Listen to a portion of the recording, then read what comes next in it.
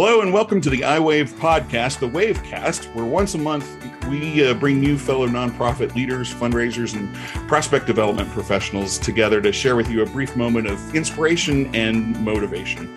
Our dream here is that you spend 10 to 15 minutes in your day to enjoy a cup of coffee or a quiet moment or whatever is meaningful to you to get inspired and feel like you're part of a community of great people like you doing really, really important work. I'm your host, Clay Buck. I'm the lead fundraising coach with iWave and founder of TCB Fundraising, and I'm thrilled that you're here. Thank you for making time for us today. Hi, everyone. Welcome back to the WaveCast. So glad you're taking time out of your day to spend a few minutes with us. Here we talk about inspiration and motivation and things that as fundraisers and prospect development professionals and non-profiteers, as a good colleague of ours calls it, things that inspire you, things that motivate you. And if you have been to a conference, if you have been online, if you have attended a webinar in the last 5-10 years, then you have heard of or learned from John Lepp. John's very graciously agreed to spend a few minutes with us today. John, as you probably know, is part of the incredible team at Agents for Good, part of the incredible team, founder of the co-founder. John, how do we say that exactly correctly? Co-founder, I like that. That sounds good. There we go. I first met John, a while ago now at a nonprofit storytelling conference, and have learned from him and been grateful for his good guidance and thoughts, and especially with his new book that has just recently come out within the last year, Creative Deviations. My copy is already beat up and dog-eared and highlighted and underlined, and I have 1,000 questions that I have this time with John, but he's very graciously agreed to spend time with us. So John, let us ask you, as a fundraiser, as a teacher, as an agent of good, what inspires you, what motivates you, and what would you share with our colleagues to inspire and motivate them?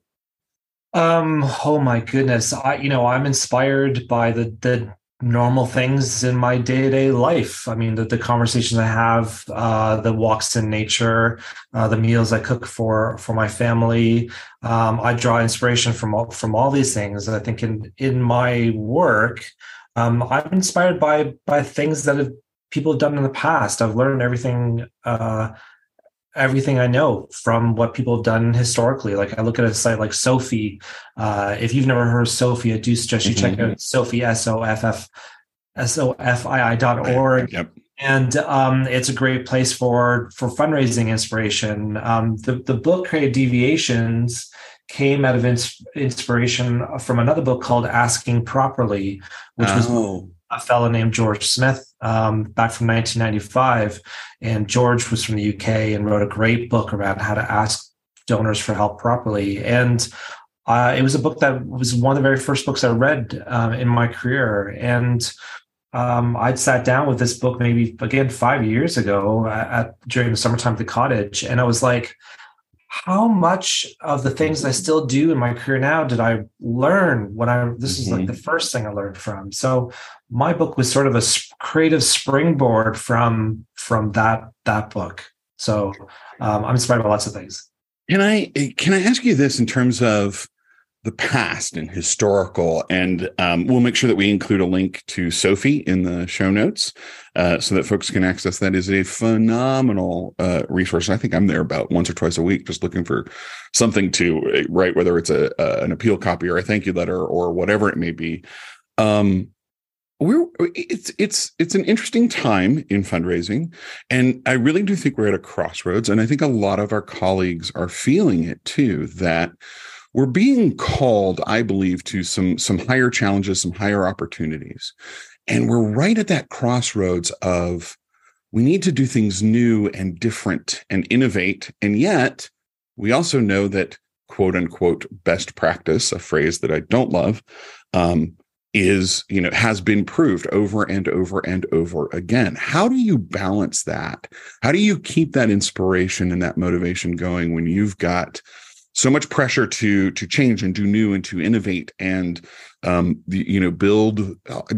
build more inclusive fundraising and all of that, while also leaning back on what you have learned from the past? Oh my God. Yeah, that's not a tough question at all, right?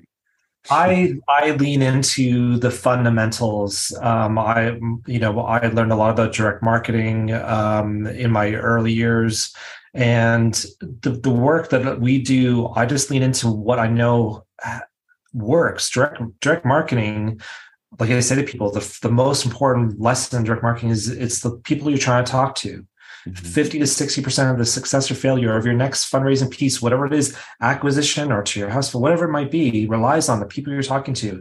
So that's a key thing that a lot of people don't actually understand. When I talk to a new client, I ask them, where's your list from? Where did you find these donors? And the answer usually is, I don't know. I don't know who they are, and I don't know where they came from.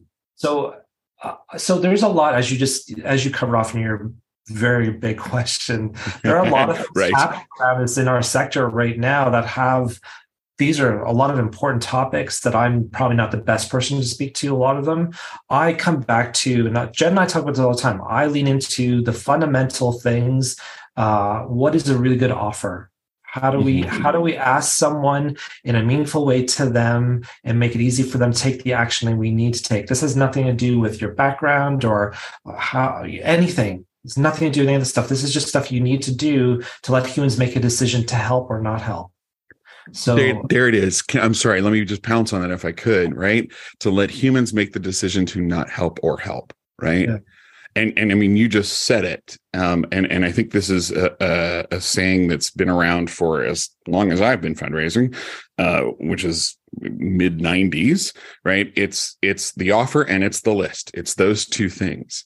So I will say this all the time, right? That our colleagues who are doing research and data and all of that are just as important as, and just as equal in the mix as our writers and major gift officers and all of those. And none of us are more important than the donor and the beneficiary, right? And all of that working together, it's people wanting to help. That to me is the magic of what we do, the joy of what we do. And I don't know if that's what you intended, but that's what I have learned from you over the years. And what I see in your work is that it's all about connecting people. Yeah. Thank you for this good thought that I hope I didn't just put words in your mouth, but wanted to take what you said and continue to bring it forward, that the people are what make the difference. And I know the folks that are listening into us today, hopefully have had a quick break, a cup of coffee, whatever it is, drive to work, maybe a walk around the block, whatever they're doing in this moment to rest and reflect and think about what they do. A quick word maybe to inspire them, inspire us, and to go on with the day. Anything that leaps to mind from you, John? Yes. The biggest thing is people always say to me, "What you make this stuff look easy because you're so creative." I like to remind everyone we are all born creative, and unfortunately, we are surrounded by systems that try to knock it out of us. But there are things you can do to reconnect that creativity, and because it's a beautiful thing, it makes us feel valuable as humans. If you can reconnect to it and bring it to your work and to your craft, your work will be more meaningful to you every single day. John, that's beautiful. Thank you so much for that great word. Appreciate you, friend. Appreciate these good words. Appreciate what you put out into the world. We will make sure that there's a link to John's information, for those of us not seeing the visuals, John is blowing kisses at all of us, which is wonderful. We'll make sure that we link to John's work so that you can access it. Again, John, thank you for being you. Thank you for being human and sharing your emotions and creativity with all of us. And we will see you all next time here at the WaveCast. Take care, everybody. Thank you.